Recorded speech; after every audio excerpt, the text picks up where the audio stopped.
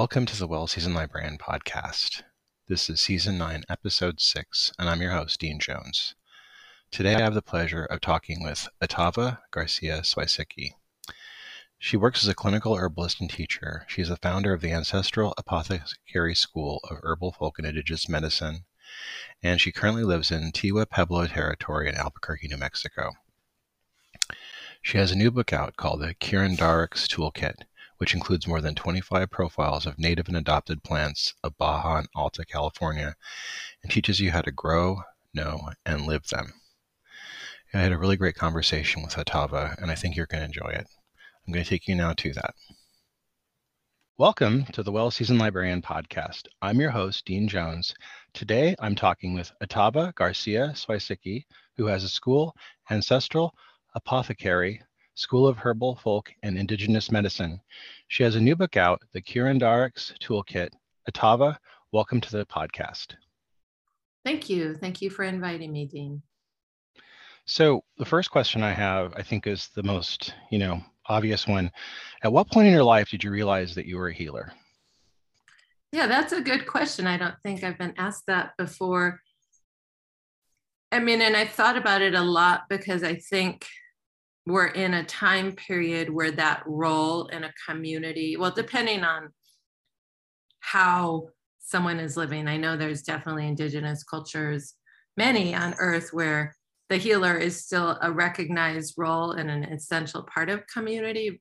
And I think it's also something that all people of all ancestral backgrounds have in our lineages, whether it was the midwives or the village herbalists of I could say of my Polish ancestors or my Mexican ancestors. But in contemporary times, at least due to modernization and colonization, all those things, I'll just say because of an assimilation, because of my life, the way I was raised, with ancestors from Mexico, ancestors who are Dene or Navajo, and also Polish and Hungarian. I'm the granddaughter of, or great-granddaughter of immigrants or detribalized people. So the way I was raised, it wasn't a recognized role in the family or the community to be a healer, right? You went to school, you went to college. Maybe the only possibility was you could be a doctor or a nurse. I'm 54, so even when I was a young adult, you probably saw this too. Even these kind of paths of being like an acupuncturist or a naturopath or massage therapist, they weren't necessarily a obvious career option.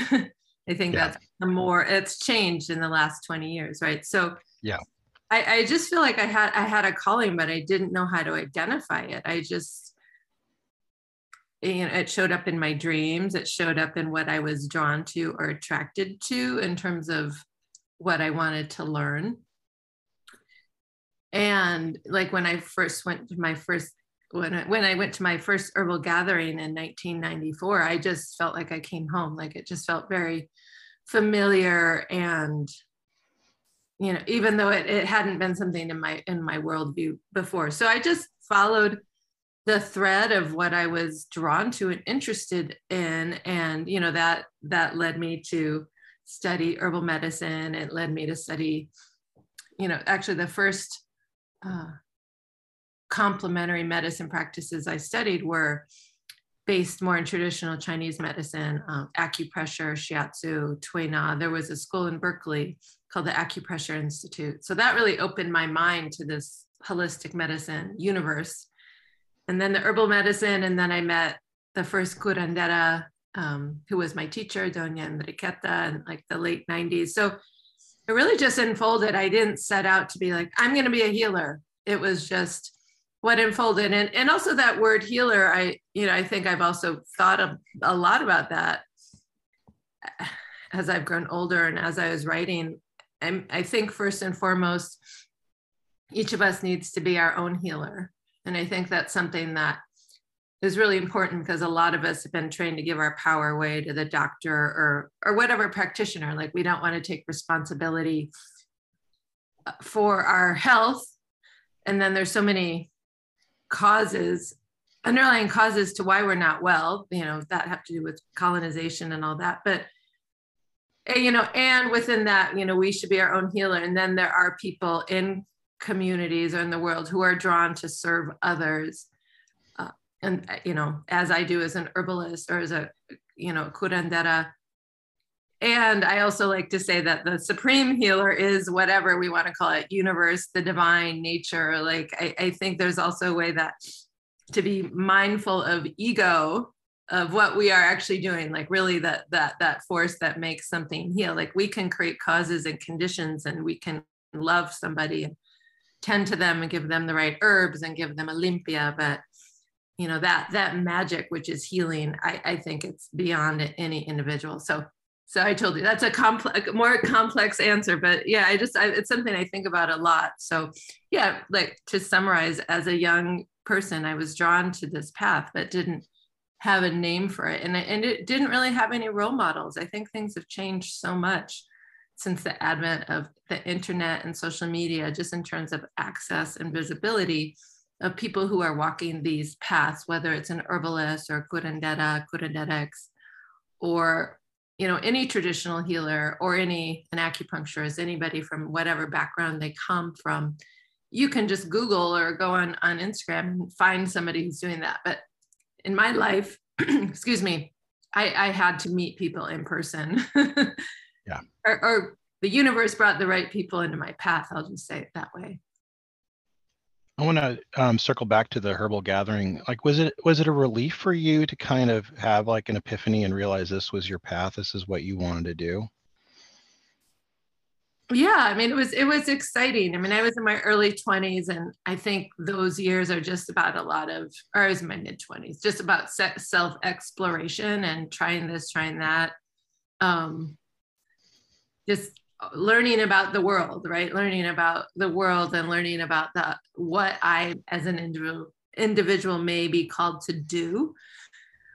So yeah, it just felt exciting. Like, I finally found something that I just felt passionate about. Like, when I was in college, I had a hard time really sinking my roots into any major until I found feminist studies, because that I felt like really, I could literally see myself in it, right? It wasn't so abstract, or so disconnected for me. And again, that was in the 80s, and it was when there was a lot of very exciting feminism coming out, like Audre Lorde and Sri Moraga, Gloria Anzaldúa. So a lot of women of color, queer women, writing about their experience. So that was the only thing in college of the majors that I felt resonant with. But in college, there wasn't a class on herbal medicine or ancestral medicine or all of that. So I think it just took time. You mentioned your degree in feminism. I wanted to ask how that played into your spiritual path, and what leaders in the Bay Area kind of like helped kind of feed your spiritual path in that regard. Yeah, what I like about feminism, I think of things like the personal is political. I'm not sure who said that. Maybe that was Gloria Steinem. I'm sorry if I'm misquoting. Or Audre Lorde, who said, the master's tools will never dismantle the master's house, or self-care is something like, she said, self-care is an act of political warfare. I mean, really, I think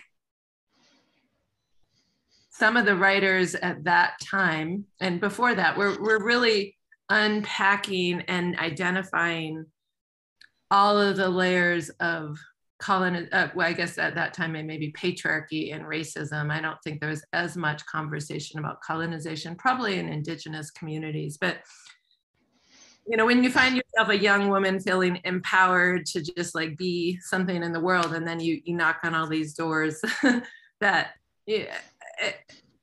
say, no, you can't do this. Or like, when I actually started at college, I wanted to be a math major. My father was a mathematician, but I couldn't survive in classes that were 99% men. Yeah.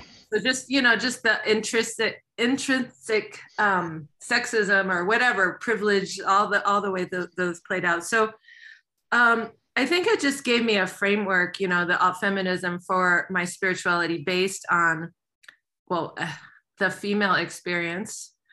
And, this is also when women were writing like about the goddess, and it was when Starhawk was writing about reclaiming magic. I mean, all of those books were coming out kind of dismantling patriarchal religion, right? Yeah. And saying, no, actually, all of us come from, or many of us from cultures where there was at least female practitioners, whether we call them priestesses or witches or whatever. So that really informed me, and all the books of that time. I don't know if there was a particular one. I mean, I know I read all of the books by Starhawk when they came out in the 80s. And, as I would meet other people, a lot of the people who I felt like were my mentors were just women in my own community. I mean, I was just blessed to connect to a community at a young age, led primarily by Black and Indigenous and Latinx women. So I would say they really became my mentors and role models, and many of them are still in my life today. So it was really not so much like an icon leader, but like the people who were around me in the world, and practicing community ritual or ceremony, or just being in community. We've seen a real big change. I mean, in my lifetime, I've seen herbal medicine or herbal healing really change in its common perception. But do you think that perception is still maybe skewed? Because I mean, I see people that, like, for instance, in the Bay Area, you can go into some drugstores and get herbal medicine. And there are more stores where you can buy herbal medicine, and people will go in and consult with people seriously. It's not like they're just going into an occult store and buying stuff. It's they're going into a store specifically to buy herbal medicine. And many people in like Kaiser's, for instance, has people who do herbal medicine. So it's more respected now. But do you think there's still a misconception of what it is? Yes, definitely. I mean, it's something that I think, as what they say, follow the money. As there's more money in herbal medicine to be made, then it has become part of capitalism and driven by companies that maybe are putting profit before sustainable practices or the proper amount of education. That said, I think I'm glad there's just more general awareness and consciousness about herbalism. One of the first misconceptions that has existed as long as I've been a practicing herbalist is people think, oh, I don't want to take this medication for my blood pressure. I'll just take an herb instead. So this perception that looks at herbs as just basically substitutes for a pharmaceutical agent.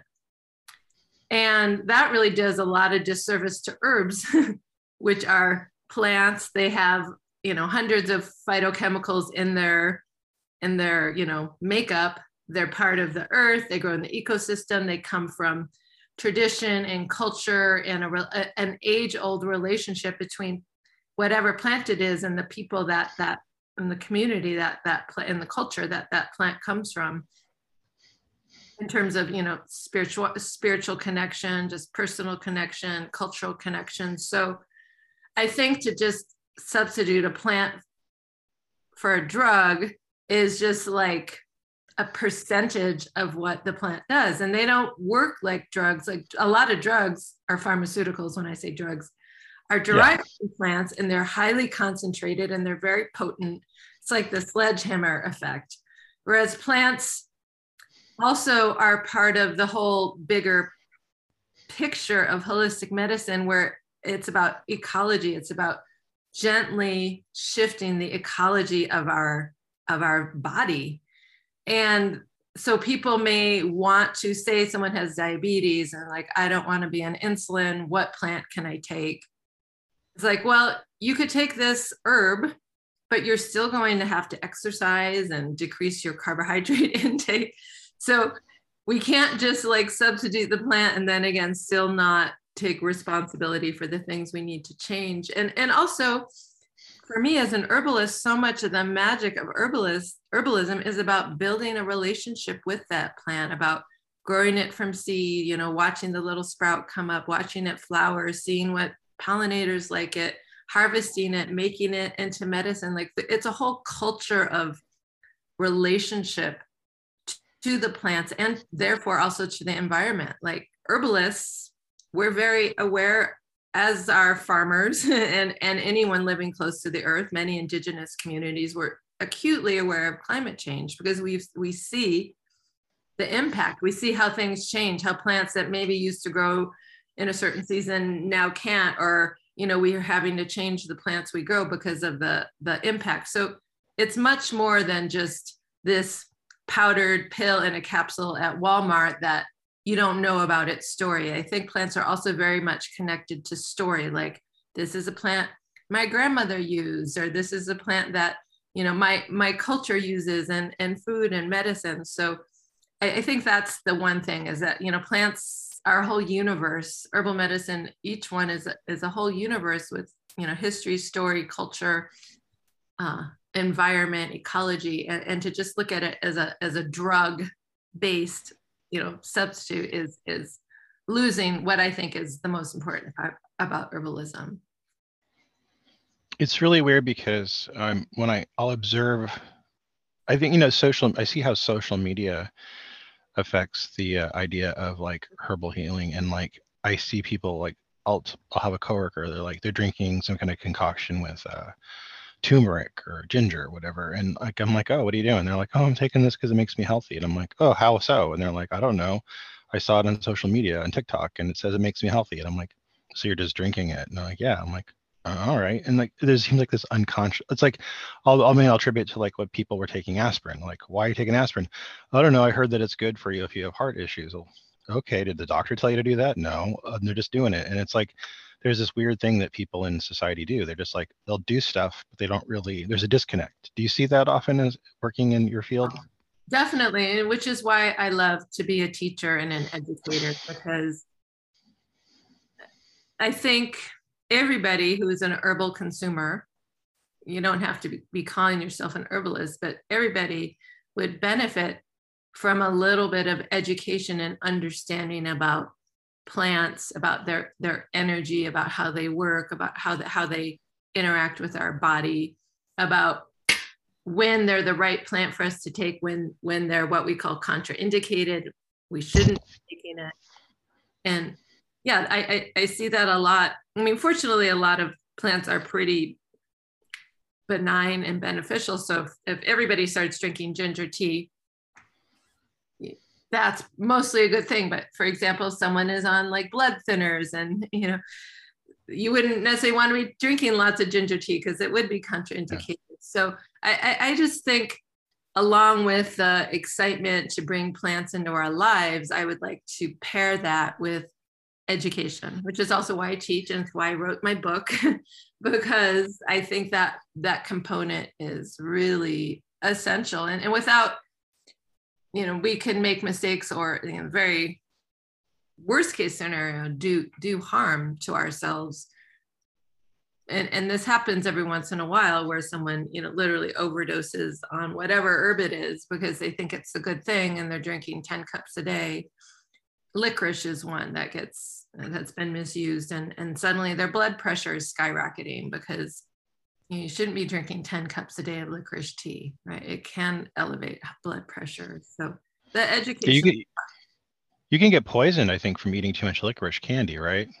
I mean, it would be a large amount, but people do sometimes go to those extremes, right? Yeah, what I know about licorice is it can elevate the blood pressure.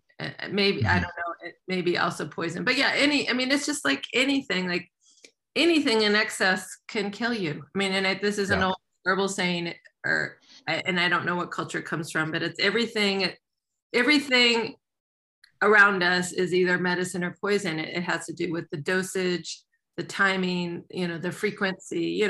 We could look at something like homeopathy, which uses minute dilutions of literal poisons, like poison oak. Like you take a homeopathic remedy, poison oak, for a treatment for poison oak, or if you have rashes, right? But you wouldn't want to like make a tea of poison oak. So it's just about knowing, it goes back to education and knowing that just because they're plants doesn't mean that they're 100% without side effect. I mean, some plants are very toxic.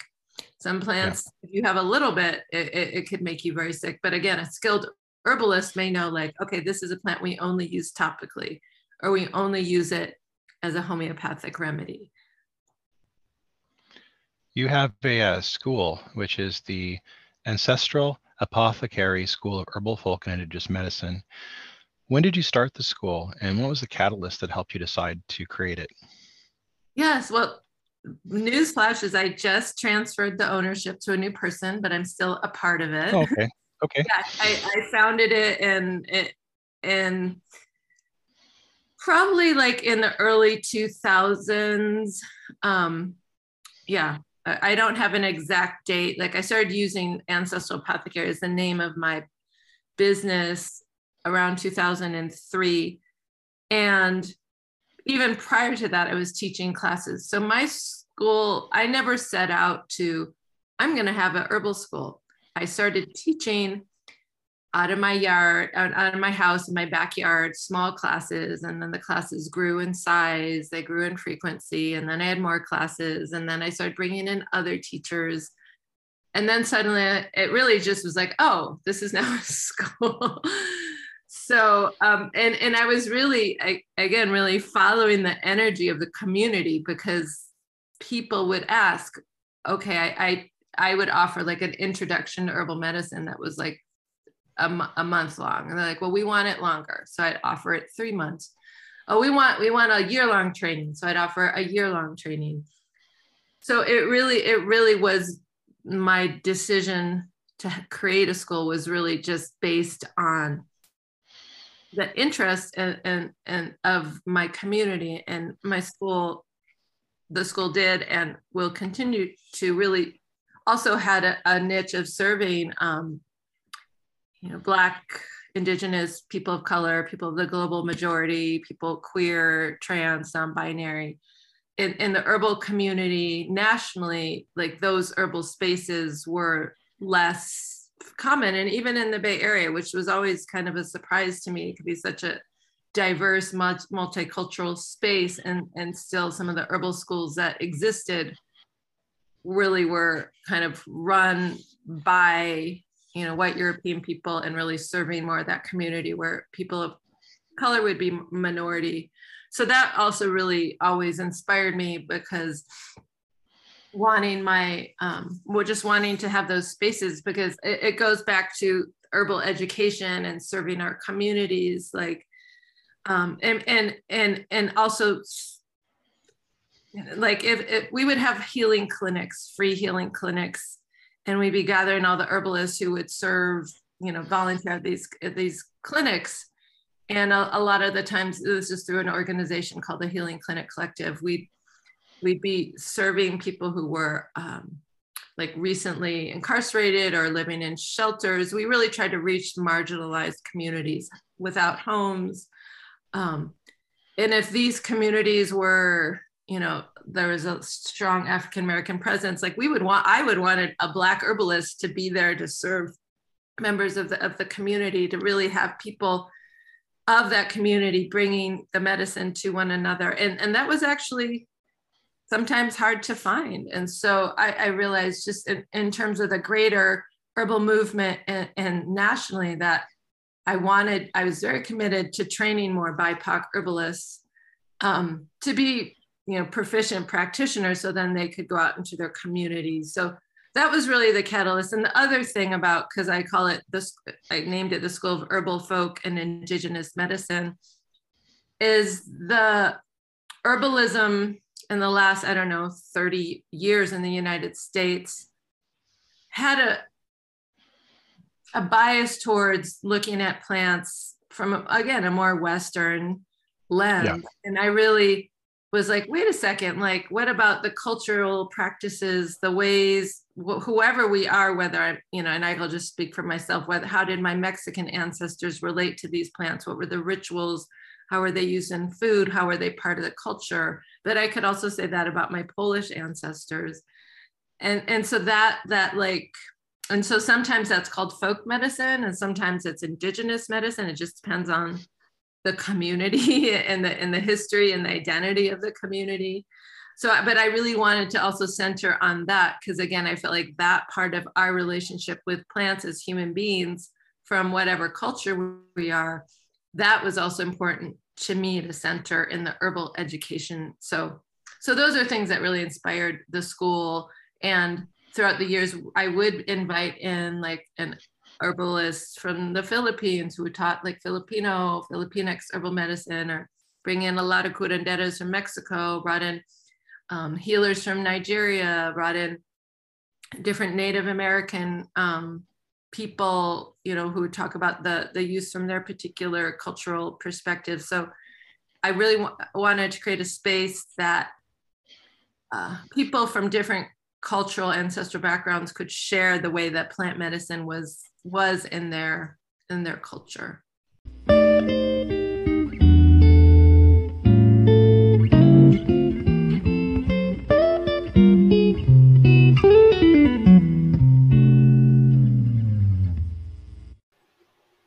This episode is sponsored by Culinary Historians of Northern California, a Bay Area educational group dedicated to the study of food, drink, and culture in human history. To learn more about this organization and their work, please visit their website at www.chnorcal.org.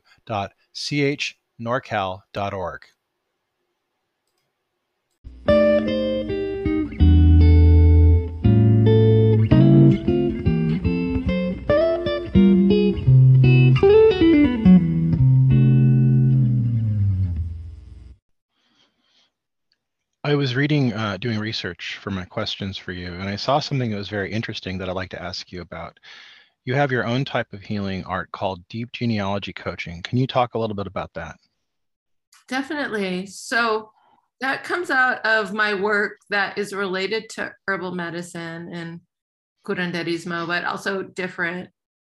When I was, it was in the early 2000s, I went to Naropa University, used to have a campus in Oakland.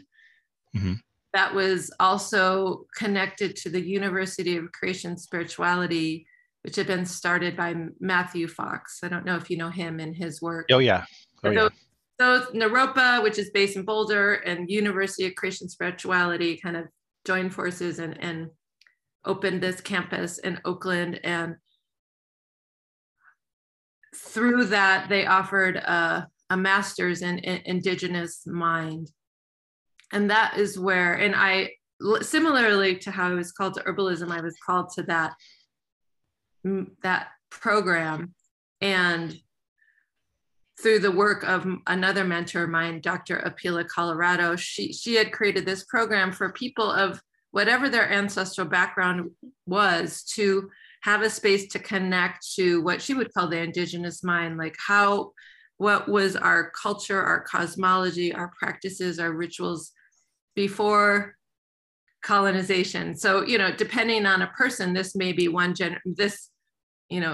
it may be alive in our culture today, it may be a few generations back, it may be many generations back. So in that program, I started to study, or started to engage with my father's lineage, which was Polish ancestors, and made a couple trips to Poland, and was also going to Poland, really trying to find the traditional cultural medicine. And when I was there as a student, I was in the inaugural class, and then I stayed on for many years, just supporting the next cohorts that were coming behind me. So I really learned about this process of of what it was like for someone to kind of reconnect with their ancestors. And so many years later, when I was just thinking of my offerings, I was doing that with my clients one-on-one, but I thought I just need a name to identify this service. And this is something that I've also seen grow in interest over the years, is more people are interested in ancestral connection, ancestral healing, understanding the patterns and the history that is in our lineage and how that plays out in our lives individually, in our families, and in society. So deep genealogy is a way to look at our roots, our ancestral roots, but in a way that's not just the names and the dates, but it's like, what were the gifts? Like one of my, I have a like intake form. So one of the questions is like, what are the gifts that are in your family? So, and someone, it might be music, right? Like I'm musical, my father is musical, my grandfather.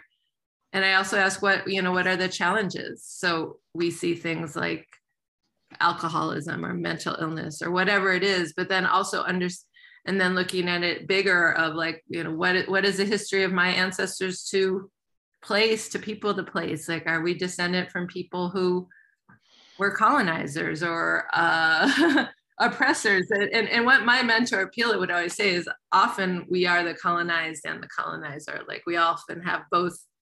So many of us have both, and then to different percentages, right? So, with doing all that work, my intention was always that people could literally reroute back to their history, to find ways to transform, resolve, face the challenges, face some of the very ugly history that our ancestors were involved in.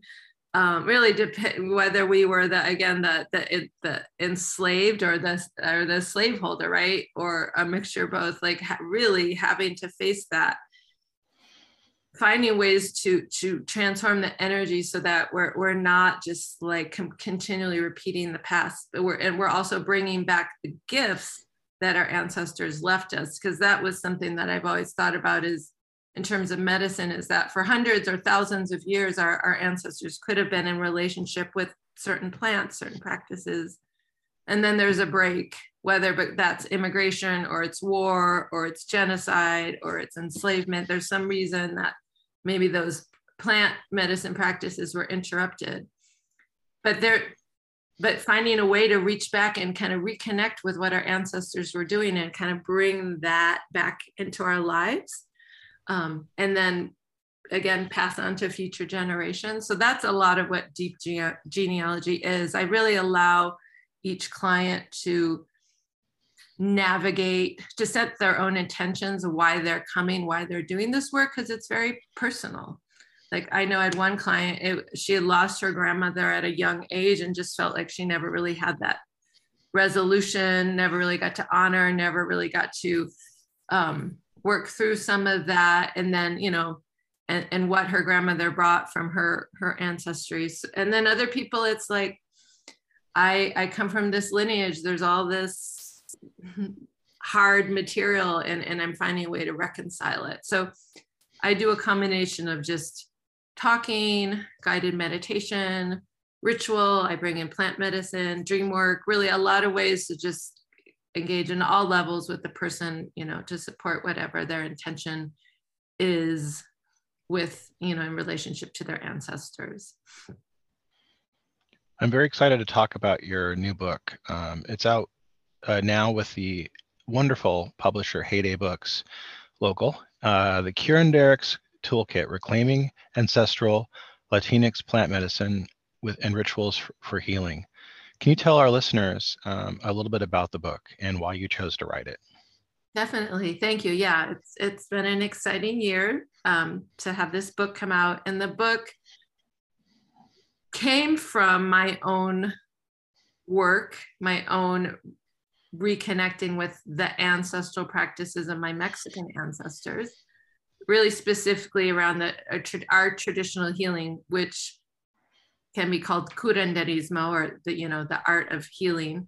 So I, back when I was a baby herbalist, also started studying with different Mexican curanderas and myself started to learn those practices and engage with them. So again, in my family, because of assimilation, a lot of those practices weren't alive and present in my family, although for many Mexican American Latinx people, that the tradition, the transmission has not been broken. Practices are still very present. So I started a class in 2011 of the same name, although then it was called the Curanderx Toolkit, really just wanting to create a class centered on herbal medicine, but from this perspective, from the cultural perspective of Mexican American curanderismo.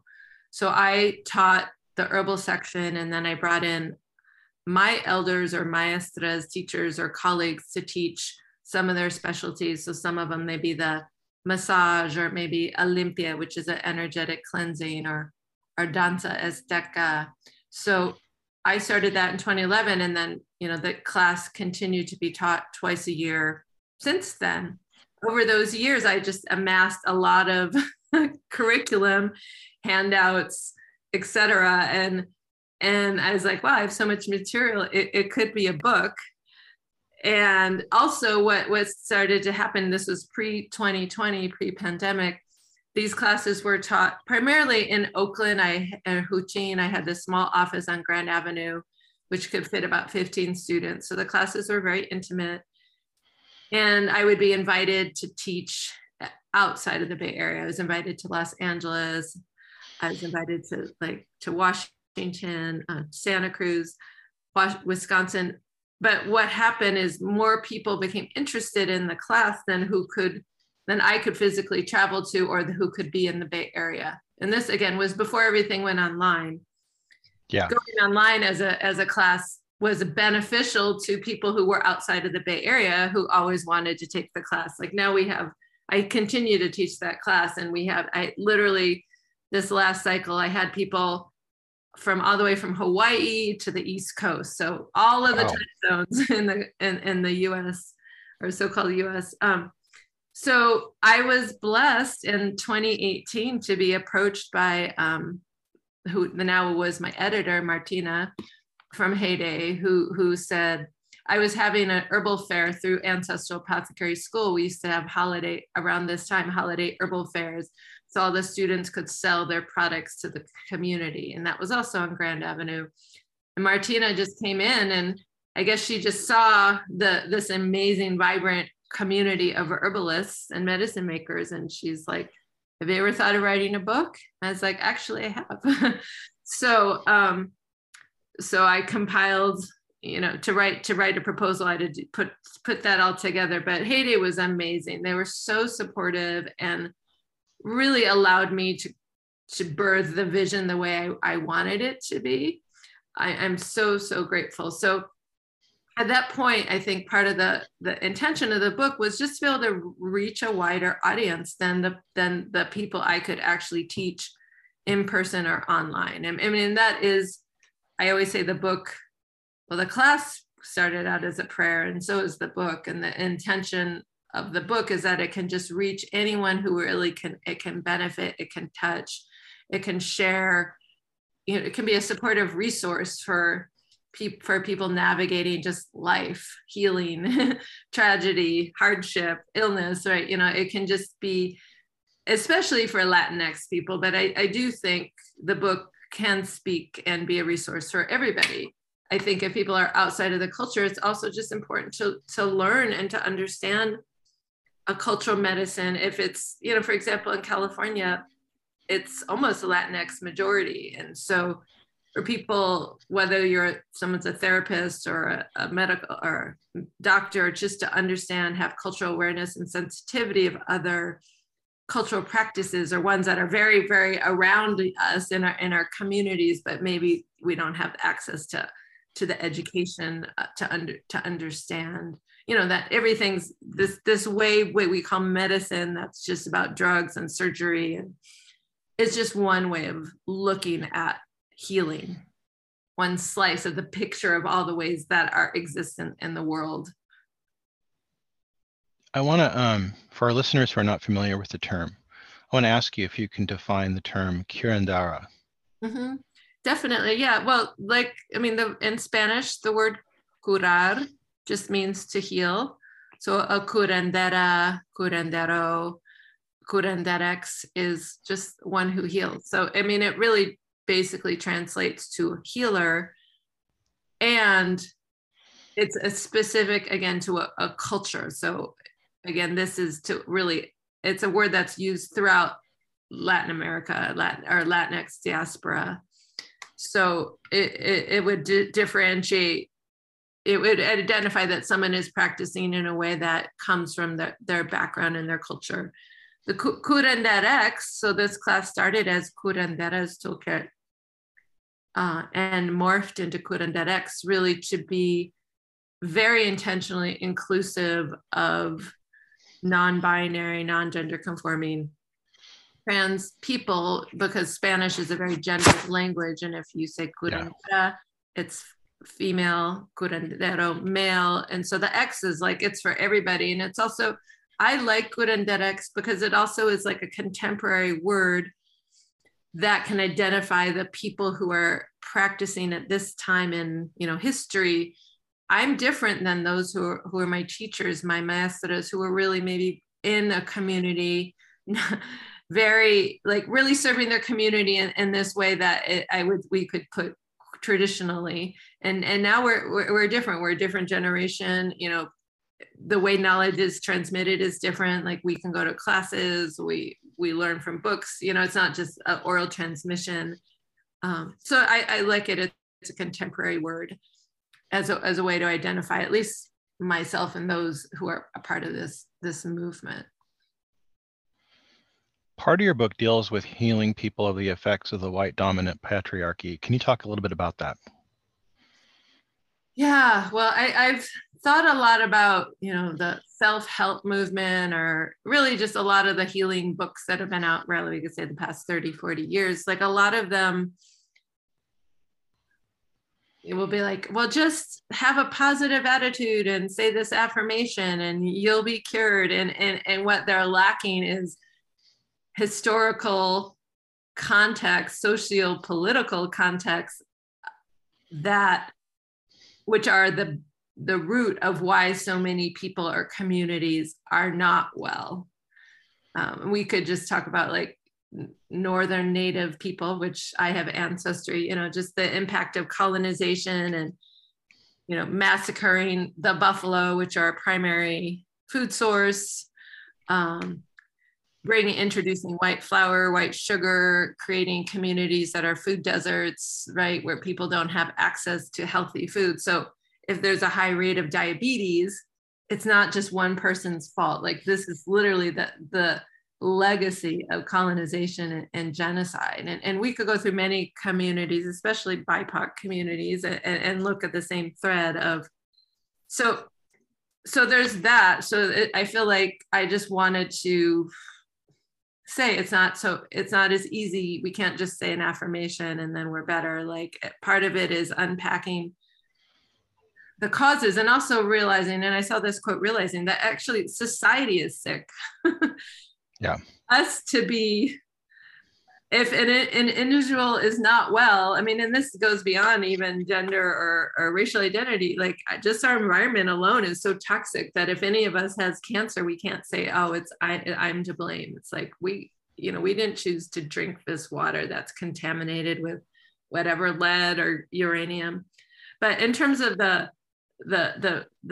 dominant, white supremacy and patriarchy, like I think, or we could say homophobia, transphobia, like the impact that has on a person's health who has an identity that's not that, it is great. It's huge. So I think at first to understand that, to identify that. And then I feel like the book gives us tools to work through, or to release, I would say, to all the layers of trauma, all the layers of injury to self, to body, to spirit. And I also consider myself a healer activist, like by teaching people skills, like, okay, the world is stressful. If, I'm a queer person of color, I'm always going to be in the world with a certain,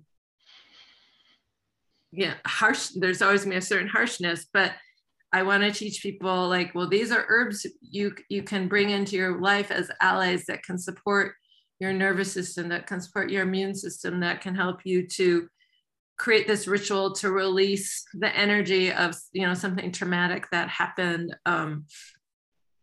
So it's my intention is that the book is a resource so that people, again, that's why I call it Toolkit, that they have tools, that they have skills, so that they're more empowered to navigate the world and all of its complexities, all of its difficulties, all of its, you know, atrocities, but have resources which I believe go back to what the earth gives us freely, generously, the plants, the flowers, the water, the sunshine, that we can tap into that as a resource for our resilience. I want to ask you one last question. What's next for you? Thank you. Well, I'm hoping to write another book. I mean, I'm in a big shift because, like I said, I just sold the school. I will continue to be a part of it. I'll continue to teach the Curanderx class. It's taught in the spring and fall, now on Zoom with some in-person options. I'll continue to teach. I hope to teach some classes in person in New Mexico and also become more integrated into the healer Curanderx herbalist community here in Albuquerque in New Mexico. I moved here in 2020, so it was a really not a favorable time to build community. So I hope in my ideal world, I would be working at a clinic that served, again, low income, marginalized people as an herbalist. But I do have another book that I'm actually in conversation with another publisher that I want to write on the path to reconnecting with ancestral medicine. So a lot of what we talked about, or I shared about the deep genealogy work, I've had the blessing to support people through this process of reconnecting with their ancestral medicine. And I think it's something that deserves to be written about. And also that book would really be, the audience would be all people of all backgrounds, including people who have, you know, European ancestry. And I can speak for more than half of my own self lineages who may be have just less clues or even understanding of how to reconnect with our ancestral medicine. And what does that look like? I mean, there's, you know, it's different for everybody from Europe. And that's what I always say is one of the first things is, instead of claiming this identity white, be like, okay, well, are you Irish American? Are you Italian American? Are you German American? Are you Polish American? Like every one of those places is a different culture, different practices, different relationship to land.